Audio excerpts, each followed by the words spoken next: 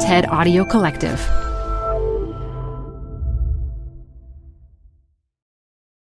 Hi, I'm Debbie Millman. Canva is great for designing visual content for work, no matter what industry or department you work in. Now, your next presentation with Canva Presentations. Start with a professionally designed template and use it as a springboard for your design.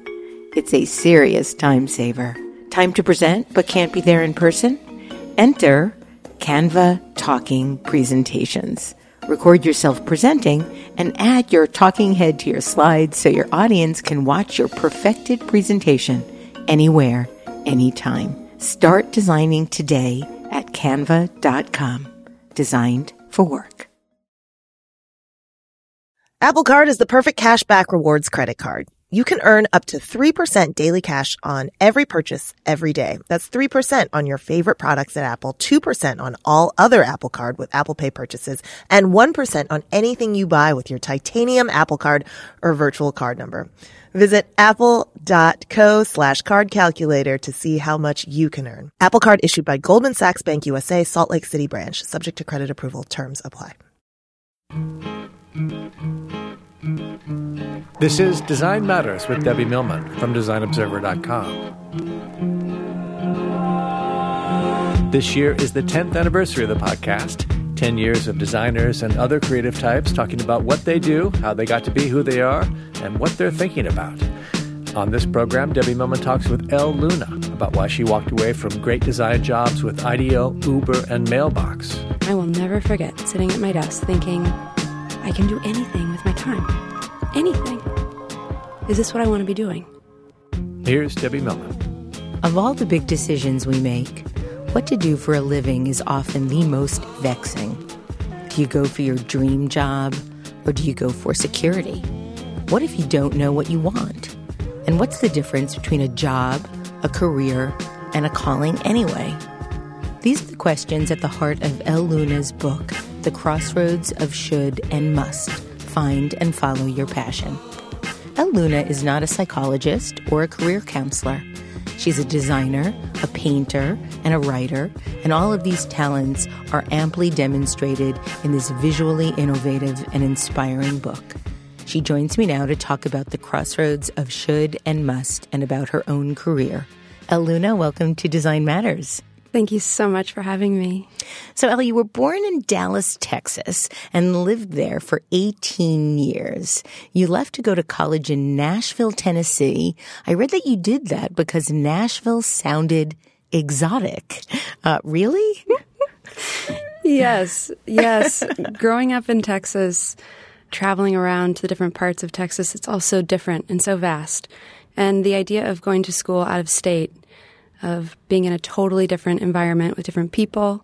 The school that I went to was a liberal arts college, and there were people from all over. That community combined with that new location was terribly exciting. Now, you've described getting into the art program at Vanderbilt as haphazard. What was haphazard about it? The entire program was very raw. There was this openness about what art was, what it could be, what it wasn't.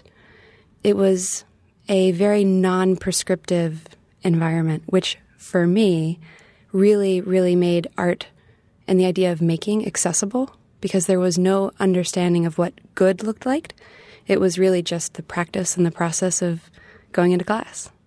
Why were you studying art? I thought you wanted to be a lawyer like your dad. In fact, I understand you thought there was something romantic about being a lawyer after watching your dad argue cases. Oh, yes. Growing up as a little girl, I'll never forget. My mom pulled me and my brother out of class one day, and we were all dressed up, and she took us down to the Dallas County Courthouse where my dad was going to argue a really big case. I remember being so excited to go into this old building filled with so much knowledge and history. So many people had been in this space, and to sit on the old wooden benches and listen to my dad argue this case on this particular day was exhilarating. And in that moment, to see him give closing arguments to a case, to see him do that speech was creative and exciting, and I just fell in love with it on the spot. But I think I loved the theater of it and the communication of it much more than I did the act of being a lawyer, which it took me a good 20 years to figure that out. I ended up going on to apply to 7 law schools at the end of undergrad. In applying to all of those, I think that in my essays, I must have just said, I don't want to do this. Please don't accept me. Don't let me in, because that was the case. One after the next, I got all these little tiny envelopes. We all know the story of the little envelope. Yep. And the first 4 words were the same in every single one. We regret to inform. It seemed like a big setback, but it ended up being a great gift. Instead, you applied to both RISD and the Art Institute of Chicago and got into both. That was quite a turn of events. Which school did you decide to go to? I ended up deciding to go to the Art Institute of Chicago.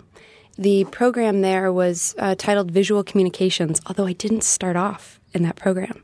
I started off in the film program and was making these very obscure art films and having a wonderful time. Although I had this incredible professor, Shelley Fleming. She said to me one day, Elle, you spend more time looking at your actual film with your hands, looking at the unique frames and the moments between the frames, than you do ever projecting a film. And she said, have you ever thought about making a book? What an amazing insight. She could see this behavior that I was doing and immediately apply it to another discipline. And so I took my story, I put it into book form, and just like that, it was off.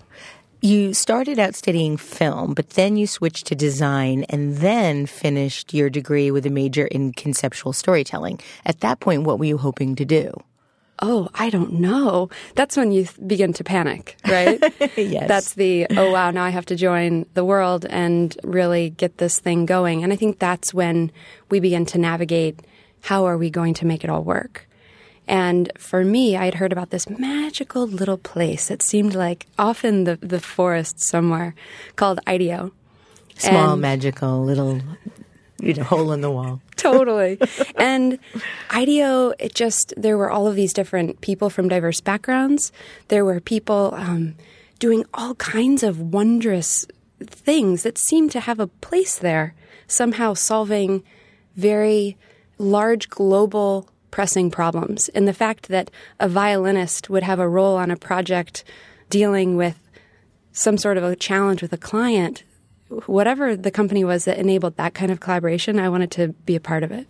You saw a job opening in the Chicago office of IDEO in a post wherein they stated they were in search of a storyteller. 2 weeks after you saw the ad, you started working there. That must have been some job interview you had. Well, this is a secret. Okay. Are you ready? I am. Oh, my goodness. I lean in. Okay, so do you want to know why I think I got this job? Yes. This is the dirty secret.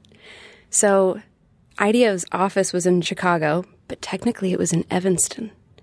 And they advertised their job on AIGA's website, and every designer is going to AIGA to look at their job postings, and that's where I went. And there was no listing under IDEO Chicago.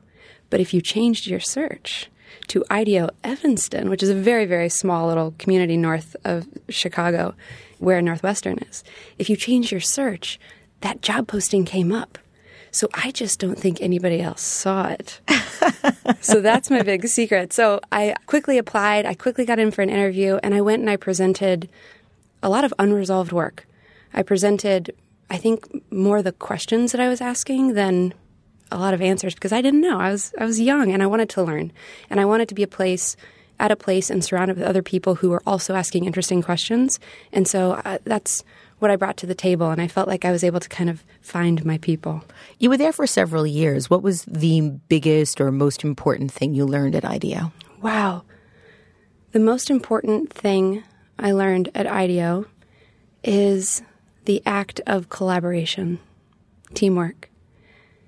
The wonderful, diverse teams that would come together at IDEO. You'd have an engineer, an architect, a writer, a graphic designer, all of these people coming together to solve a problem. And this is the magic that happens. You get those folks around a table, all looking at the exact same challenge, and everyone sees the answer differently. And at first, this causes a lot of strife. And you think, no, how could you not see it like this? But I've drawn it this way. And what then begins to happen is a dance. And this is the magic of iteration. This is the magic of things beginning to become larger than the sum of the parts. That's when ideas can really take off. The end product is so much greater than just one person's ideas. And to see all of those different viewpoints, when you can finally all sit around a table and point to something and everyone at the table say, yes, yes, yes, yes, that's the magic. You decided to leave IDEO several years after you had gotten this dream job without another job in the wings. That's scary. What made you decide to do that? At this point, you had moved to San Francisco to work in their San Francisco office, which is magical as well. I've been there. It's an incredible, awe-inducing environment. What made you decide to leave? When I got to San Francisco, I fell in love with the spirit of entrepreneurship and the startups in these very nimble, small teams that could go from an idea on a Post-it note all the way through to an implemented product that anybody could download on their phone or online in like 6 months. We had been working with these major clients who have massive organizations, and to create change within those, often we were looking at years, if you were lucky. And to work with a small team became very interesting, and so I began to wonder about that. So I started doing a little bit of freelance here and there, trying to see if I even had what it took to take screens and ship them to engineers and see what that looked like. And eventually, when I began doing a lot more work on nights and weekends that was really getting me up in the morning than I was doing during the day, I decided, okay, we can either do more of this work at IDEO, or I can take the leap and go do that work with startups and maybe one day go back to IDEO. So that's how I talked about it with IDEO. And they said, cool, we're not at the moment doing that active work, so go and play and have fun. See you in a couple of decades, if we're lucky. Talk about how you got your big consulting job at Uber. It was one of my favorite stories that I read in doing my research on you. Well, it involved whiskey. Lots. Like 3 a.m. and a party and a long ball gown. I was at a after party. You'd never want to be at the after, although in this case it was a good decision. It was the after party for an award ceremony. And I saw the CEO of Uber, Travis, standing at the bar, but then Uber was just a small team. There were maybe a dozen people sitting around a conference table. There was a flicker in Travis's eye. It was this very tiny team. Travis is at the bar. I walked right up to him and I said, hi. I use your app. I love using it to call a car, but I hate it. And I'd like to make it better. And he looked at me and he said, oh yeah? How would you make it better? List 3 ways. On the spot. On the spot. And oh man, without missing a beat. I looked at him and I said, I'd redo the logo, I'd change the rating system, and I would redo the entire app. And he started laughing. And he said, well, would you like to come in and fix it for me? And I said, of course I would. He said, come in on Monday at 8 a.m. I said, well, I can't do it alone. He said, who do you need? I said, I need a team. He goes, well, I'll have them here. He flew in 2 other designers, one from New York, and they were all there at 8 a.m. on Monday. I remember walking in thinking, this is a joke. This is a bad joke. Did you call and confirm? Were you... No. Did you just showed up at 8 a.m. as he suggested or I asked? showed up. And he was waiting for you? He was waiting. Did he know who you were? Did he know your background? Or did he just see you and get a vibe and take a chance? I think maybe romantically in my mind, I'm like, oh, he just saw me and it was just happened. But I'm sure he probably Googled me. So the app that you then developed won the 2013 Fast Company Innovation by Design Award for the transportation category. It actually beat out Mars Rover and Tesla. Congratulations. Thank you. Thank you. You were in and out of Uber at that point and went to take a full-time job at Mailbox. What were you hired to do there? Mailbox wasn't Mailbox when I first started talking to the team. What was Mailbox was this other product called Orchestra, and it was a shared to-do list app on the iPhone.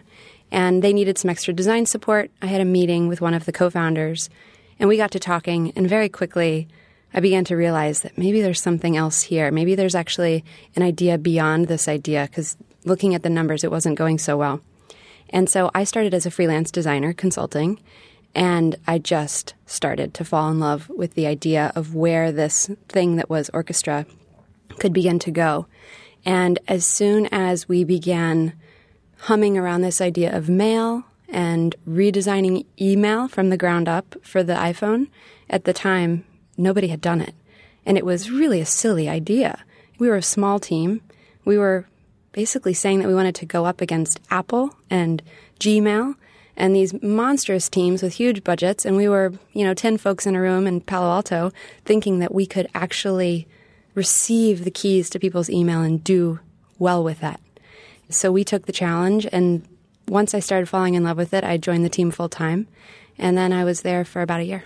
And what employee number were you? Oh, I don't know. I think I was maybe 9 or 10 or 11. Mailbox was then acquired by Dropbox, and then you decided to leave again. At this point, you're 31 years old. What makes you decide to do it again, to create something wonderfully successful and then say thank you? Bye-bye. Are you seeing a pattern here? I am. And I want to understand it, and I want to live vicariously through it. Mailbox was going so well. And from the perspective of having a brand at your fingertips that's growing, having a product that you're bringing to life screen by screen, having a website that you're also bringing to life, getting to touch all of those visual elements from a design perspective was exhilarating. And you are literally defining how people are going to spend all of their time on their phone every day, all the time, doing their email. It was a profoundly exciting challenge. Except somewhere along the way, I started having this dream. It was a recurring dream, and at first I couldn't make much of it. This is what the dream was. I would walk into a room that had concrete floors and really, really tall white walls, and it was like they had lights inside of the walls. They almost seemed to be glowing. And there was a stretch of warehouse windows running the length of one of the walls and a mattress on the floor. That was it. One room. One room. And in my dream, I sat down on this concrete floor, and I would just sit there, and I would do nothing. And for the time that I was in that space, I was out of time. It was a deep feeling of peace. And then I'd wake up. And how often were you having these dreams? I had a couple a week for months. Oh, my goodness, Elle. My recurring dreams are about mice. Here you're having this glamorous dream about a white room with warehouse windows. I've done a little bit of reading about your dreams, and you write about how Mary Shelley wrote Frankenstein because she dreamt it. The tune for the song Yesterday by Paul McCartney was something he heard in a dream. What did you think about this dream? Did you feel compelled to bring it to life, to make it come true? I had never had a dream and then thought much of it. Especially, I hadn't remembered very much of it in the morning. And a lot of people don't remember their dreams. I think if you think about your dream within 5 minutes of waking, you can capture it. But this dream kept coming back again and again. And one day I was telling a friend about the dream, and she asked the question that totally turned my life inside out. She said, "Have you ever thought about looking for this dream in real life?" So what did you do? I went and looked for the dream in real life. How do you find an apartment with concrete floors, warehouse windows, white walls, and a mattress on the floor? That was the question. And to be totally frank, I had no idea what I was really looking for. I didn't know if this was a studio space, if this was a business space, if this was a roommate's house, if this was where I was intended to go live. I didn't know, but I had this instinctual feeling, I don't know if you've ever felt like this in your life, that something was just, it just had to happen. That it was inevitable. And just as I was searching for it, it was searching for me too. I had that kind of a feeling. And so I went onto Craigslist and I began searching for this room. I didn't tell anybody about this search because it felt ridiculous, right? Like, I've had this dream, I'm going to look for it in real life. And I started looking for it day after day. What were the search criteria you were using? Oh, my goodness. Any and all search criteria. Large white room, barn. I mean, it ran the gamut. And I was looking at the thumbnails.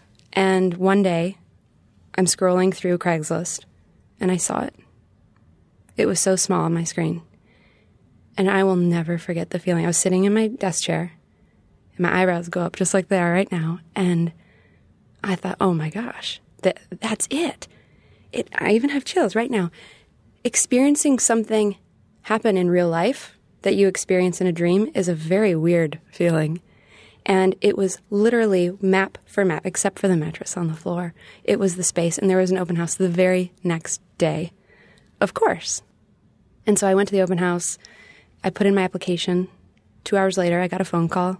I got the apartment, and I moved in 2 weeks later.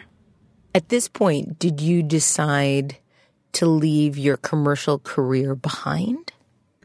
At this point, I was still working well over 40 hours a week at Mailbox. What did you think you were going to do in the White Room? Well, I didn't know until I showed up. On my very first night there, I kind of reenacted the dream moment, right? I thought, okay, well, if I sit down on the floor, I'll feel that peace, right? So I sit down on the concrete floor and I look around, and unexpectedly, I began to panic. And I looked around, the entire absurdity of the moment, and really not knowing what I was doing or why or what it was all about came crushing in on me. So I asked the room that had called me to this moment, and I said out loud, why am I here? And as clear as day, the room replied and said, it's time to paint. I had painted often as a kid. I had painted all through undergrad. I painted through grad school. And somewhere along the way, the act of using my hands to make work was replaced by predominantly working within the computer. And somewhere along the way, the paints were put into a box and never moved to that next apartment. And so the next morning I woke up, I went to the art supply store, I rebuilt my toolkit from the ground up, all of the familiar things. All these memories are coming racing back as I'm scanning the colors, the brushes. I just knew which brush, I knew what type of paper, put it all together. And I went home and I began painting. And I basically painted every instant that I wasn't at work. On nights and on weekends, I was not sleeping very much. It was highly unsustainable. And if I wasn't at work making icons and working on Mailbox, I was at home covering all of my clothes in paint.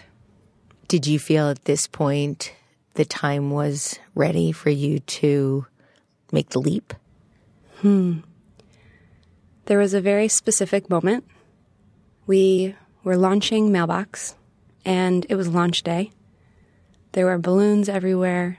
Twitter was humming with people who had downloaded the app. Things were going really well. From a design and entrepreneurial perspective, the launch was wildly successful. And I will never forget sitting at my desk thinking, I'm 31. I'm getting older.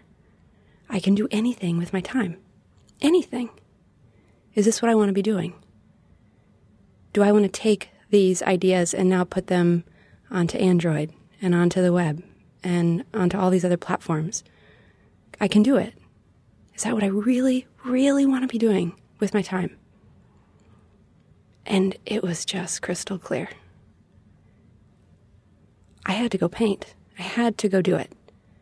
And I figured if I looked at my finances and tried to get real smart, I wanted to see, could I buy myself a little bit of time to just play, to give it a go, to see if I could make a living as a full-time working artist, or if there was another option that got me closer to that reality. And I will never forget sitting at my desk. A huge smile crept over my face. I felt so liberated by how clear the choice was. Choice is a wrong word. It was just so obvious. It was naively obvious to go and to do it. And I remember thinking, wow. Now it's just a logistical series of decisions, getting things lined up, getting things in place. We're going to do this. Then you met the street artist and gallerist Ian Ross, and he helped push you to another corner of your path in this direction. What happened when you met Ian? Ian and his wife, Danielle, have a gallery space in San Francisco where they show a lot of street art, trying to really bridge gallery and street experiences. I am not a street artist, but Danielle reached out to me and she said, what are you doing with all of this art? I see you posting it on Instagram, because I was posting all of it, for better and for worse, on Instagram every day, all the time. Danielle said, what are you doing with all this art? And I said, well, I'm either painting over it or throwing it away.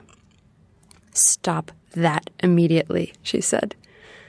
I want you to come to the gallery and have a pop-up show. We have a show ending and a show beginning, and there's 3 days in the middle, and I would love for you to come in and just mount a show. And that moment taught me so much about how important it is to get our work out of our studios, up off our desks, off the floor, off the wall, and to create an entire experience, an entire mounted body of work, and to see it off of the dirty floor, and to see what larger story is being told. And that particular show had 60 pieces of new work created in about 6 weeks, and the title of it was Far From Shore. What made you decide to start putting the work up on Instagram to begin with? I had a friend who came over to my studio, saw the giant mess I was making, and he said, Elle, I have to break it to you. You're doing terribly interesting things in here, but you keep posting photos of wine glasses in Sonoma. When are you going to start sharing your real life? And at that, the next morning, I thought, okay, I'm going to share one piece of art. And I drew a man's portrait on the train. And he had this great handlebar mustache, and he was telling me all these wonderful stories about his grandmother, and I thought, I'm going to draw his portrait, and then at the end I'm going to ask if I can post it on Instagram. And so I did. I posted it, and I think after that post, every single Instagram post was something, for the most part, that was being created in the space. I want to talk with you a bit about risk and how you've tolerated it. You've said, I believe that when you step into uncharted territory, you are also stepping into total abandonment, potential humiliation, and a space where nothing is guaranteed. There's no case study or roadmap. What was the most challenging thing that you had to confront in yourself? The most challenging thing I had to confront in myself was this little voice in my head that ran all day long and said the most unthinkable things. Like about, what? Okay, so, for example, working on a piece. It's horrible. It's horrible. It's horrible. This is awful. This is awful. What are you doing? Why would you do that? But other people haven't done it that way. What are they going to think? Oh, you just stole that from somebody else. Oh, that's not your line. You just saw that in a painting. You are not original. It goes on and on and on. It's a monster. And it will continue to stay there. Actually, it continues to grow because we continue to feed it. We continue to let it go into these horrible, dark, spinning cycles. And you get to a point, I got to a point where eventually you just have to say, okay, you have got to find your place. This has got to stop. And that duel that happened within my own head, you could see it through the work. The early paintings I was doing were broken and brutal and intense. I remember Danielle at the gallery saying, do you think you could do some paintings with color? These are very intense paintings, but that's really where I was in my life. Far From Shore was an apt title for the show. I felt very far from shore, and I felt very much like I was drowning. I felt like I was in the middle of the ocean, swimming, and I had no idea where I had come from. I had no idea where I was going, and I was just swimming, and it was getting dark. Interesting, because I see so much joy in the work that you're doing now. Yes. Let's talk about your new book. The Crossroads of Should and Must. Find and Follow Your Passion. It started as a post on Medium. What was your motivation in writing an article online about the crossroads of should and must? Remember that day, sitting at my desk, launch day at Mailbox? That moment was a crossroads moment in my life. Sitting there in the midst of a job that I loved with people who I loved working with. And I've also got this white room that I'm painting in. I have all of this activity happening in my life. And it was all very desirable, but it was unsustainable. And sitting at my desk, when that smile came over my face, when I thought, oh, it is so obvious what I need to do, that was the feeling of must That was the feeling of being at this crossroads between what I should do and what I had to do, what I was compelled to do unavoidably. And choosing to paint was my must moment. It was a very big crossroads moment in my life. The post that you wrote went viral, like uber viral. Millions and millions of hits nearly instantaneously. I remember being very moved when I first read the piece online. Did the piece going viral surprise you or scare you or both? It totally scared me because I thought there was something wrong with my phone. Ding, ding, ding. I share things online every day all the time on a lot of social networks, many posts on Medium. The fact that this one hit and began getting shared all over the place totally caught me off guard. How did the book come about? It's not just a book that you've written. It's a book that you drew, painted, collaged. You put the entire thing together. The whole thing looks like it's made by hand. How did the book come to be? The book came to be after the post on Medium, which was many, many images. After seeing what a fast read that was for folks and how the images and the text could play together so well, when we decided to extend the post into a book, which happened probably 6 months after the Medium post went out into the world, it just felt obvious, again, that word, this obvious, inevitable, that the book should be half words and half pictures. I'd like to read a passage from your book about shoulds and musts so our listeners really understand the construct. There are two paths in life, should and must. We arrive at this crossroads over and over again, and every day we get to choose. Should is how other people want us to live our lives. It's all of the expectations that others layer upon us. Sometimes shoulds are small, seemingly innocuous, and easily accommodated. You should listen to that song, for example. At other times, shoulds are highly influential systems of thought that pressure and, at their most destructive, coerce us to live our lives differently. Must is different. Must is who we are, what we believe, and what we can do when we are alone with our truest, most authentic self. It's that which calls to us most deeply. It's our convictions, our passions, our deepest held urges and desires, unavoidable, undeniable, and inexplicable.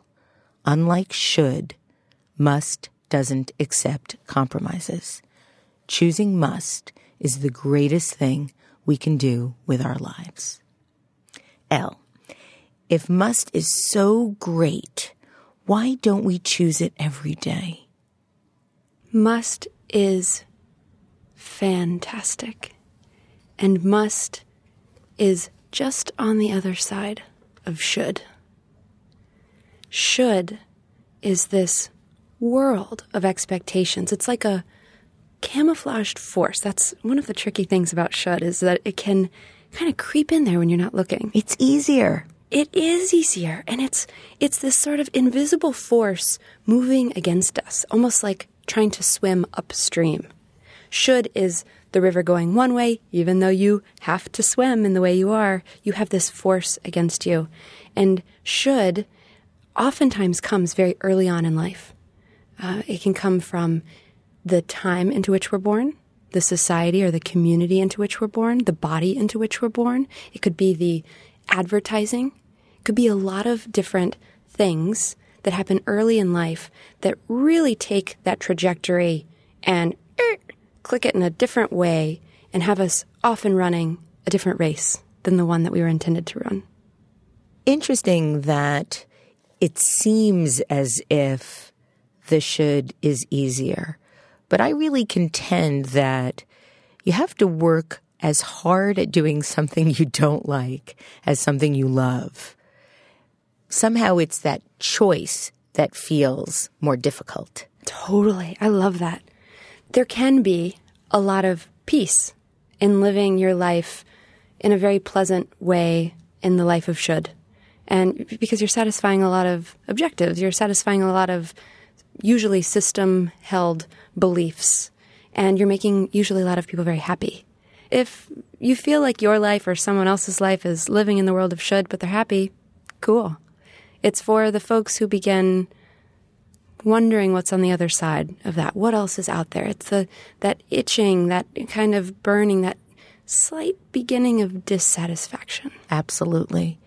You write how must feels inherently selfish at first. Why is that? Because the journey is within. The journey is inward. That can feel conceptually selfish.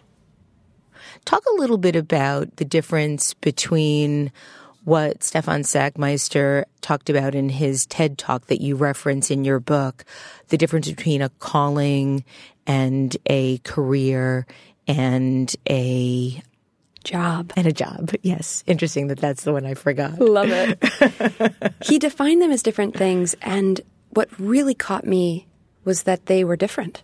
I never thought about these as different. A job, he says, is something done from 9 to 5, typically done for pay. A career is a system of advancements over time, and a calling is something that we do for intrinsic motivation, something regardless of pay. And listening to that TED Talk and asking this question was really the one that began poking at my discontentment, which was, which of these do I have? A job, a career, or a calling? With my projects, with my work, both paid and unpaid, how do things map across these three categories? And that was a tremendous exercise because some of the work that I assumed was fitting in the calling category was actually in a different spot. In your book, you state that throughout your life, you frequently felt that there was a heavy, lingering stigma surrounding counselors, therapists, and self-help. And even worse was when a person actually admitted attending therapy. Have your thoughts on this changed?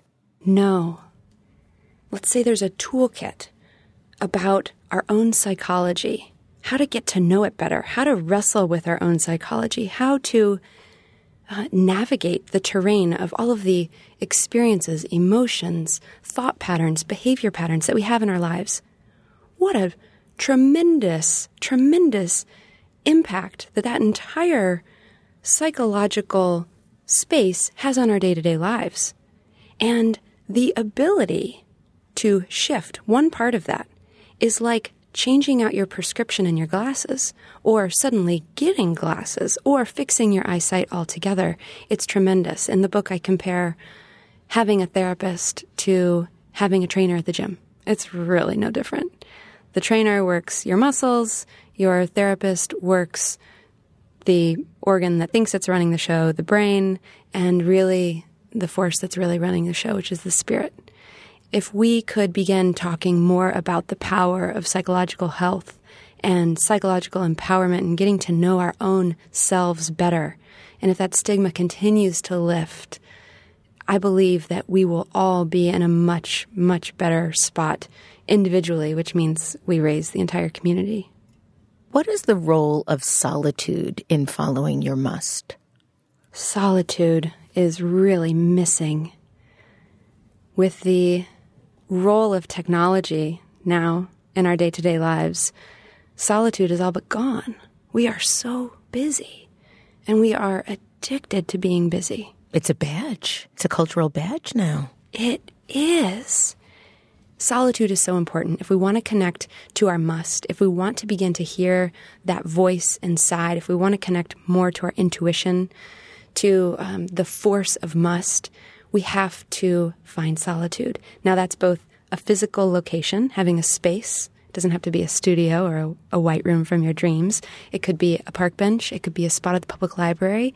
It could be just a candle that you light that marks a sacred practice. It also has to be a psychological safe space.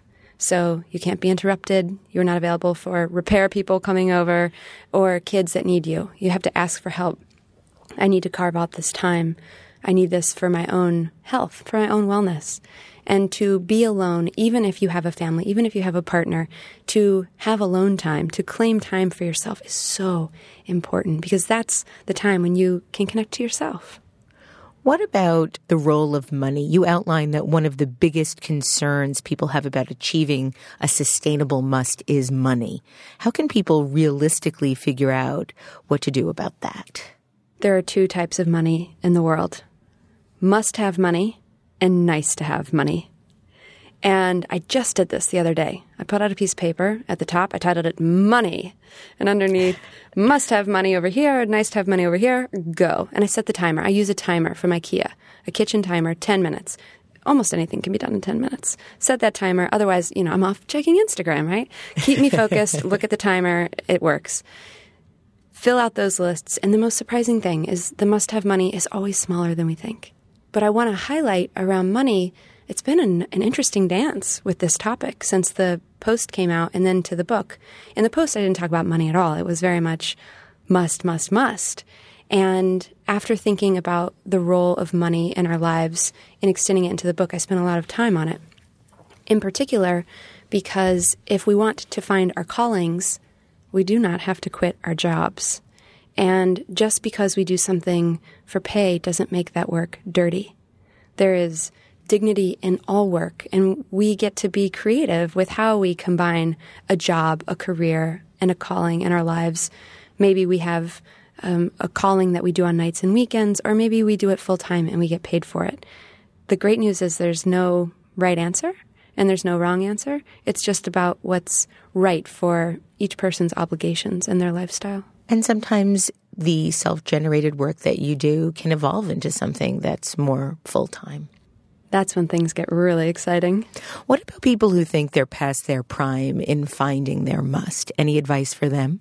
Oh, totally. If you think you are past your prime in finding your must, talk to Julia Child. She was, 40 years old when she finally discovered her love for French cooking. 40 years. She published Mastering the Art of French Cooking in her mid-40s. Laura Ingalls Wilder, author of the Little House on the Prairie series, she wrote that book, her first one, at the age of 63. God bless. Isn't that awesome? It's amazing. And Grandma Moses, who actually lived here and worked here in New York City, at the age of 70, when her arthritis got too bad for her to continue her knitting, she decided to pick up the paintbrush because it was easier for her to hold. And at the age of 100, she had an exhibit at MoMA here in New York with all of her paintings. It is never too late to honor your must. What is the one thing everybody listening to the show today could do right now to begin acknowledging or following their must? If you want to find your must, find 10 minutes. 10 minutes, that's it. The reason 10 minutes is so hard is because we are so busy. Find 10 minutes and make it sacred. Claim that you're going to have that sacred time for and by yourself. Put it on the calendar, and when you arrive at that 10-minute chunk, the question that people ask is, well, what do I do once I get to that 10 minutes? Do I write? I would say there's this wonderful Rumi quote, let yourself be silently drawn by the strange pull of what you really love. It will not lead you astray. Elle Luna, thank you for being on Design Matters today. Thank you so much for having me. Elle Luna's incredible new book is called The Crossroads of Should and Must, Find and Follow Your Passion. And to follow Elle Luna and what she's thinking, go to her Tumblr, elluna.com or choosemust.com. This year, we're celebrating the 10th anniversary of Design Matters, and I'd like to thank you for listening. And remember, we can talk about making a difference, we can make a difference, or we can do both. I'm Debbie Millman. I look forward to talking with you again soon. Design Matters with Debbie Millman is recorded at the Masters in Branding Studio at the School of Visual Arts in New York City. It is produced by Curtis Fox Productions with technical assistance by Rainey Ortica. The show is published exclusively by DesignObserver.com. You can subscribe to this free podcast in the iTunes Store.